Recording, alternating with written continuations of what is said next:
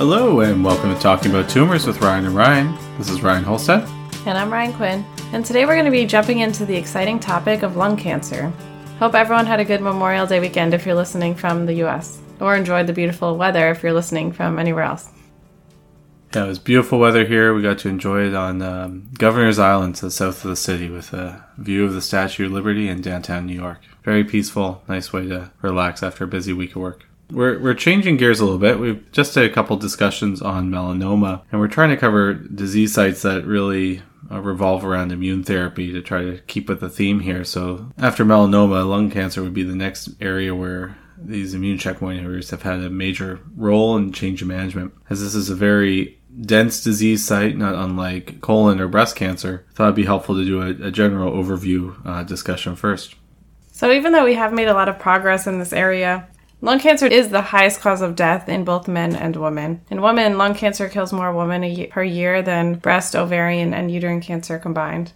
Worldwide, there was 2.1 million diagnoses in 2018 and 1.8 million deaths. Very lethal disease. It's been a very dynamic field, though, and has really led the way when we talk about things like targeted oncology and the role of next-generation sequencing. And what used to be a very simple algorithm for managing, which is a platinum agent and a secondary chemotherapy, no matter what the lung cancer was, we've now moved into an area where some patients can get by with a single pill taken once a day, and have also incorporated immune therapy into many different aspects of lung cancer. Beyond advances in treatment, we've been able to improve our staging algorithms, and with better imaging techniques and workup techniques, we've been better identifying patients with the potential for a curative approach. Altogether, these management regimens have increased the 5-year survival from less than 10% up to about 20% range. Although these better outcomes have really improved the care of patients, it's led to a much more complicated approach and increasingly complex multidisciplinary interventions are becoming standards of care. Getting into risk factors, as we know, smoking is the most common risk factor and is involved in about 85% of cases of lung cancer. So even though that is a lot, that still means 15% of patients will have no smoking history or minimal smoking history. There's also environmental risk factors such as minors that are exposed to radon. Radiation is another risk factor, so people that have had prior breast cancer or lymphoma and have had radiation to the lungs. Family history is less of a risk factor, although there can be some familial mutations that are associated with developing lung cancer. Yeah, probably the most frequently discussed familial link is EGFR mutations, maybe becoming less frequently of a high-yield question because it's become so cliche, maybe not completely accurate, as the Eastern Asian female non-smoker often having a higher risk of lung cancer harboring these EGFR mutations. A lot of our patients who present with lung cancer will say, oh, why should I bother quitting smoking? I've already developed lung cancer. In terms of quitting smoking, that actually does decrease your risk of lung cancer in about 10 to 15 years after you quit. Even in patients who've been diagnosed with lung cancer, it's important to have a discussion about quitting smoking. This doesn't only prevent secondary lung cancers from developing, but has actually been shown to have increased outcomes as far as survival and response to systemic therapy. The complete mechanisms for this is less understood. There's a lot of hypothesized reasons such as reduced risk of infections, as well as vascular changes in active smoking when people are receiving systemic therapy.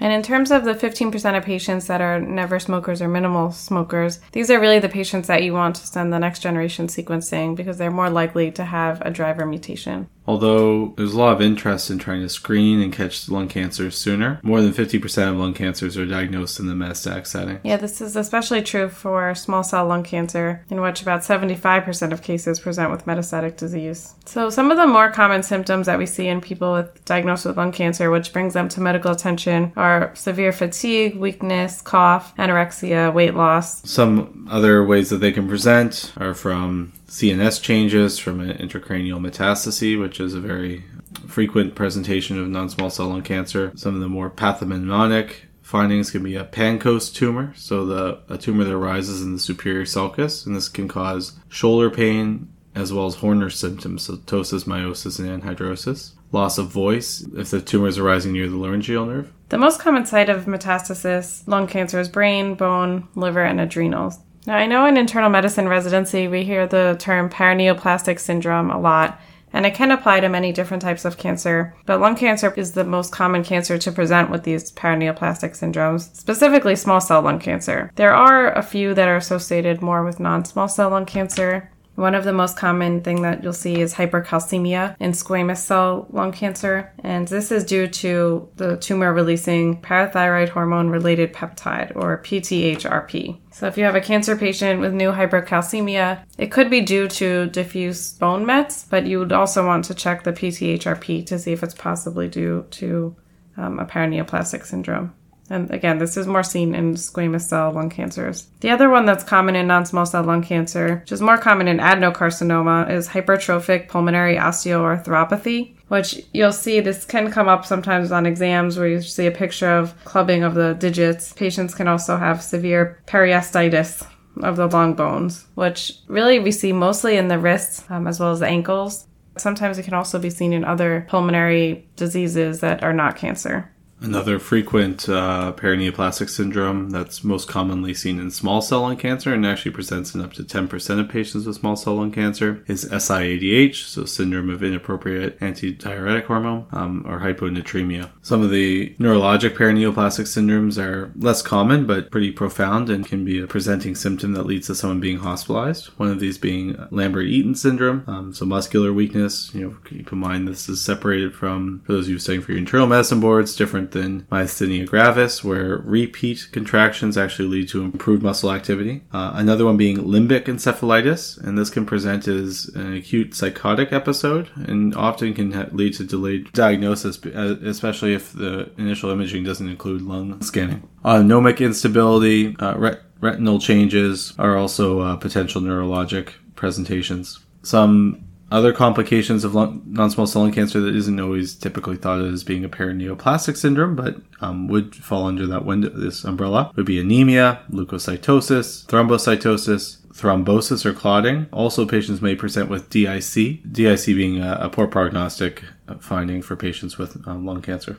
Some of the more interesting ones from the standing of high-yield questions can include dermatomyositis or polymyositis with classic heliotrope rash, Cushing syndrome. To not go on and on and on about all the different paraneoplastic, I'll include one more that just I find to be very interesting, which is hypertrichosis, which is a development of very fine hairs along the cheeks or the face, which I've seen at least one case where that was a dermatologist made the diagnosis and referred to oncology upon finding that. Oh yeah, and patchy dermatoglyphia, which is a pruny palms of the hands. Almost feels like, like this little suede over the hands that can develop. Some people also develop significant sweating from that. Never seen that.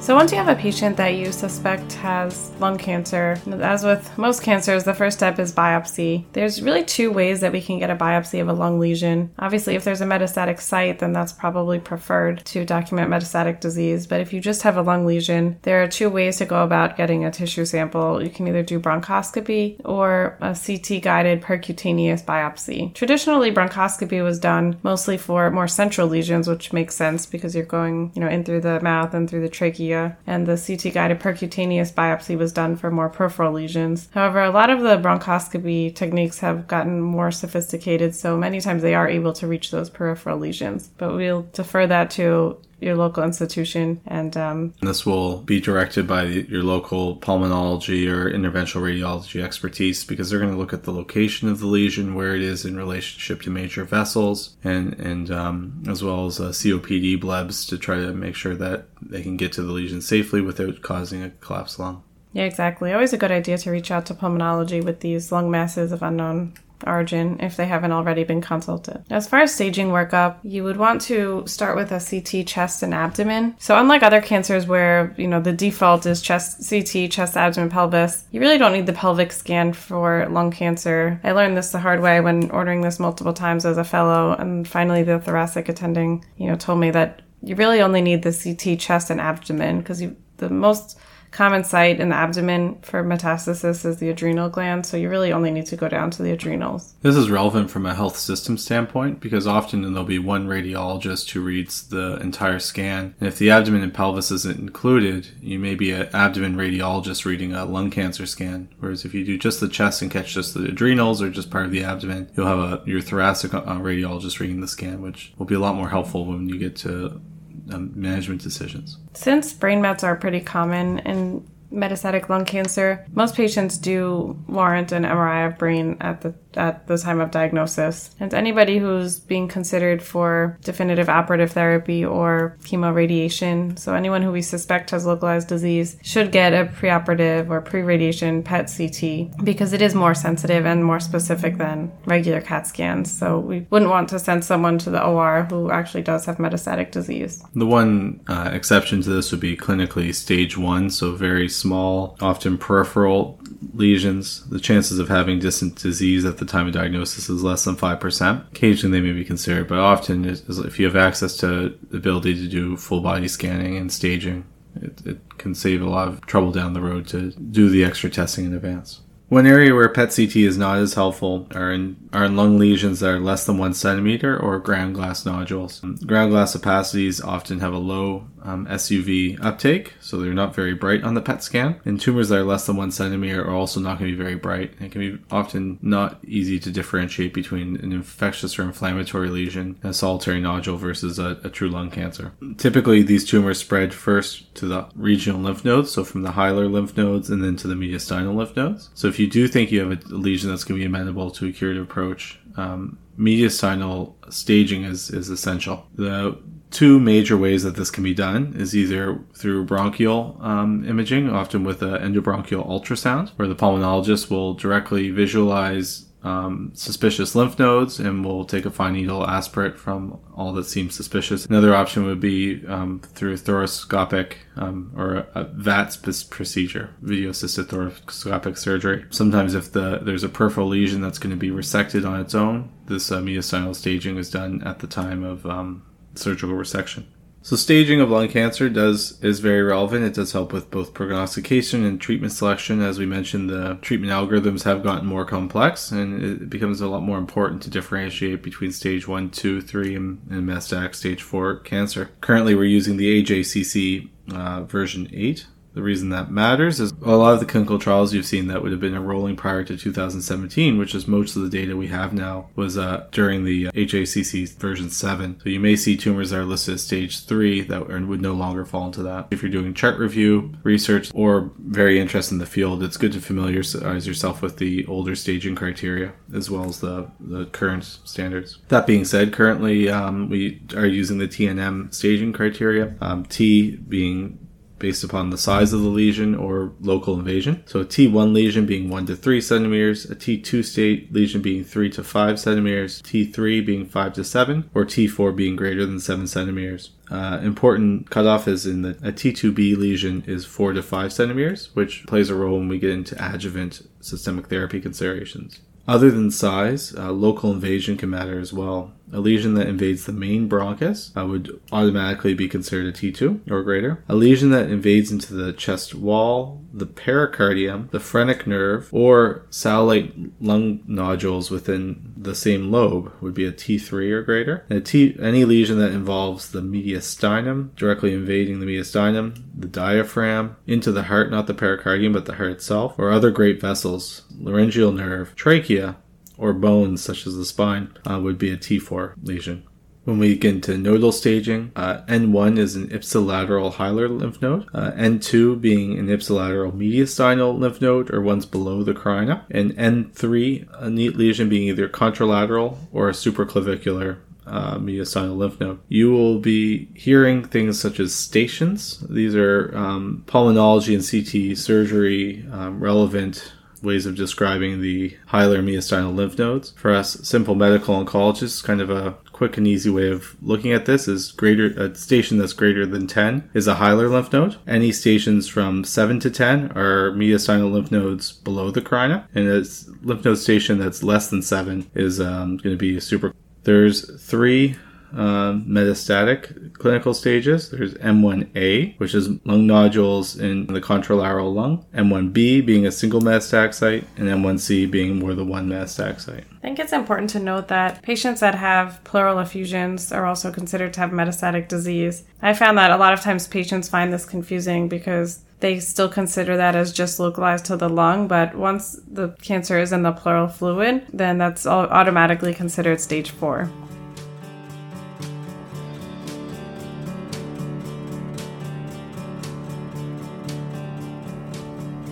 Getting into histology, you're going to hear most commonly the terms non-small cell lung cancer versus small cell lung cancer, because that's probably the most important distinction at first. Non-small cell lung cancer has 3 main types. Adenocarcinoma is the most common, followed by squamous cell carcinoma, and lastly, large cell carcinoma. There's also less common entities such as large cell neuroendocrine carcinoma, carcinoid cancers, which tend to be low grade, atypical carcinoid, which tends to be more intermediate grade. You can also have sarcomas in the lung, as well as adenoid cystic carcinomas of the lung. But the most common that we're going to be getting into is adenocarcinoma, squamous cell carcinoma, small cell lung cancer, as well as large cell. Getting into some of the pathological markers, adenocarcinoma is positive for TTF1, as well as positive for CK7 and negative for CK20. Keeping in mind that that CK7 positive, CK20 negative will often differentiate from colon adenocarcinomas that are going to be CK7 negative and CK20 positive. And adenocarcinomas are the most common to have a driver mutation, so all patients should get tested for the driver mutations with adenocarcinoma. Squamous cell carcinoma tends to be positive for P63, P40, and CK5. These rarely have driver mutations. However, you would consider checking if someone is a non-smoker, or if you're concerned about a small biopsy specimen, or if you have mixed histology. Mixed histology means tumors harboring both squamous and non-squamous features. By definition, it has to be at least 10% of both features present in the biopsy. And then lastly, small cell lung cancer. The kind of buzzwords that you'll see in the pathology report are that they're positive for synaptophysin and chromogranin. And these are often central lesions, and small cell lung cancers very rarely have driver mutations. Very commonly, patients with smoking history. Almost exclusively very heavy smokers. Some rare exceptions, but none that I've come across at this time. Small cell lung cancers, although we do still use the typical TNM staging criteria, what's more important is whether or not these are considered extensive stage or localized stage, as based upon whether or not we can capture the lesion with a single radiation field will determine whether or not we can approach it with a curative intent or not.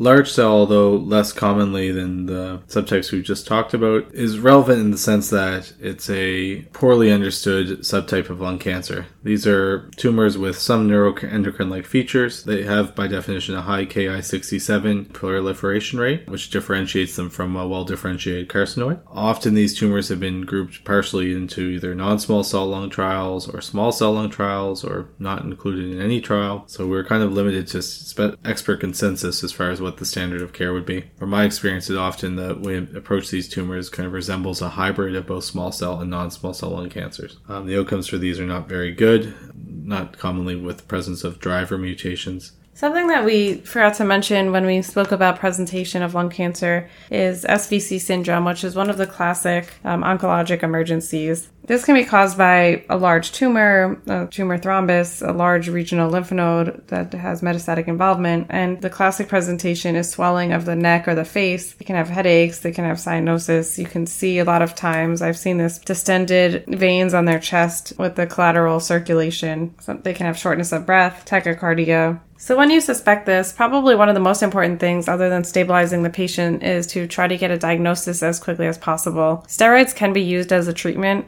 However, given that lymphoma is also on the differential, we try to avoid, unless it's absolutely necessary, giving steroids prior to biopsy. You would also want to speak with your radiation colleagues to make sure that they're on board and available, as well as CT surgery or IR, because rarely, but sometimes a stent can be used to open up the SVC. So just a word on the driver mutations, which we've talked about a few times here. Once again, these are most commonly discussed when we're talking about non-small cell lung cancer, particular adenocarcinoma. And what we mean by driver mutations are targeted individual mutations that are primarily responsible for tumorigenesis. This would be not unlike the BRAF mutation that we talked about in melanoma. And in fact, BRAF 600E isn't uncommon, but can be encountered in lung cancer as well. These are often tested using multi-gene panels or next-generation sequencing panels. So these panels may be available through your local institution, through a proprietary system, or maybe a commercial one, which is often the case in the United States with companies such as Foundation One, Caris, and Guardant, depending on patient insurance coverage, will be approved.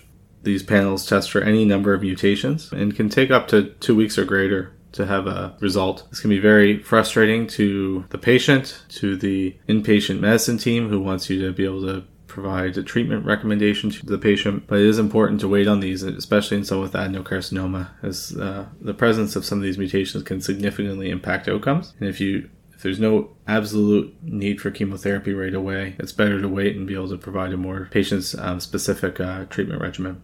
So the most common mutation that we see is EGFR, and some of the other ones are ALK, ROS, BRAF, V600E. You can look for KRAS, G12C, as well as a RET mutation. The EGFR mutation is present in up to 15% of lung cancers. And as Ryan had mentioned earlier, your likelihood of encountering this is higher in a non-smoker. ALK mutations being of similar demographics, making up about 5%. These other mutations, although worth testing for if you have access to a test that will include these, are well less than 1% of your lung cancers that you'll encounter. You can also test these on circulating tumor DNA, so on a blood sample if for whatever reason you're not able to test it or the tumor tissue was insufficient or something like that. Not as sensitive as the tissue sample, but it can be done, particularly in patients with metastatic disease who might have a large tumor burden. Although very helpful, there are some known flaws with these genetic panels, and tumors are heterogeneous. There's no guarantee that the biopsy sample you have is representative of the whole tumor. For mutations that are clearly tumorigenic and driver mutations, such as EGFR, ALK fusions, or an NTRK fusions, it's likely that the entirety of the tumor will express these mutations, but may not be the case for all of the mutations you'll encounter. Additionally, the presence or absence of mutations can change with time, and if you have a patient that is progressing on your treatment, especially if it's a single lesion that's progressing, and the rest of the disease seems to be under control, it's worth repeating a biopsy and testing again. The other marker that is somewhat independent of these is PD-L1 testing. So this is also going to be very important for management of lung cancer. Worth noting that PD-L1 testing in lung cancer is using the TPS score, or tumor proportional score, not the CPS score that we've seen with breast and GI malignancies.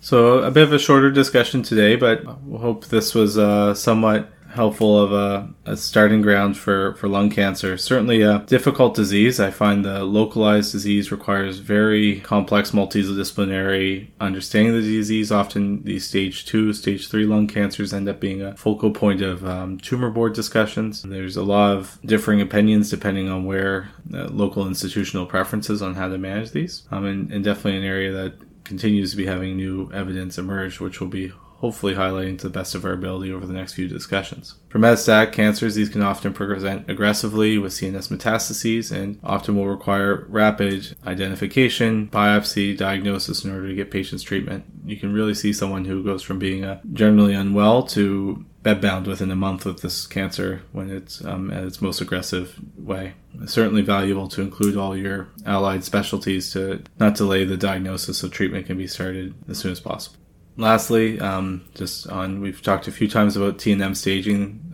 It's certainly important for and high yield for the boards to know the most common disease sites, so breast, lung, GI. These are not intuitive and hard to memorize, to be honest with you. So what my recommendation often is when you see a patient, if you're in the clinic, even if they've already had someone do the staging, look at their imaging, look at their reports available, and do your own staging. By practicing this with the patients in front of you, it's going to help it stay in your mind a lot easier. And then when it comes to board studying and clinic in the future, a lot more of a natural habit for you. So hopefully that was a useful discussion. Again, we certainly appreciate any feedback. And hopefully we see everybody in Chicago this weekend for ASCO. It's supposed to be a beautiful weekend. So we're really looking forward to it. Until next time. Take care.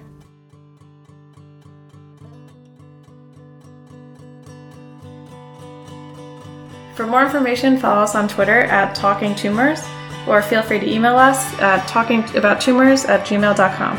Please rate and review the podcast. We really appreciate it. And special shout out to our friend John Kim for all of his musical talents. And he is the composer of the music that you're hearing right now. Talking About Tumors is not medical advice. For medical advice, please contact your own healthcare provider. Opinions stated on this podcast are by the Ryan who said it and no one else. We have no financial disclosures, and this is done purely on our own time to the sake of our enjoyment of the field of medical oncology. Thank you for listening, and see you next time.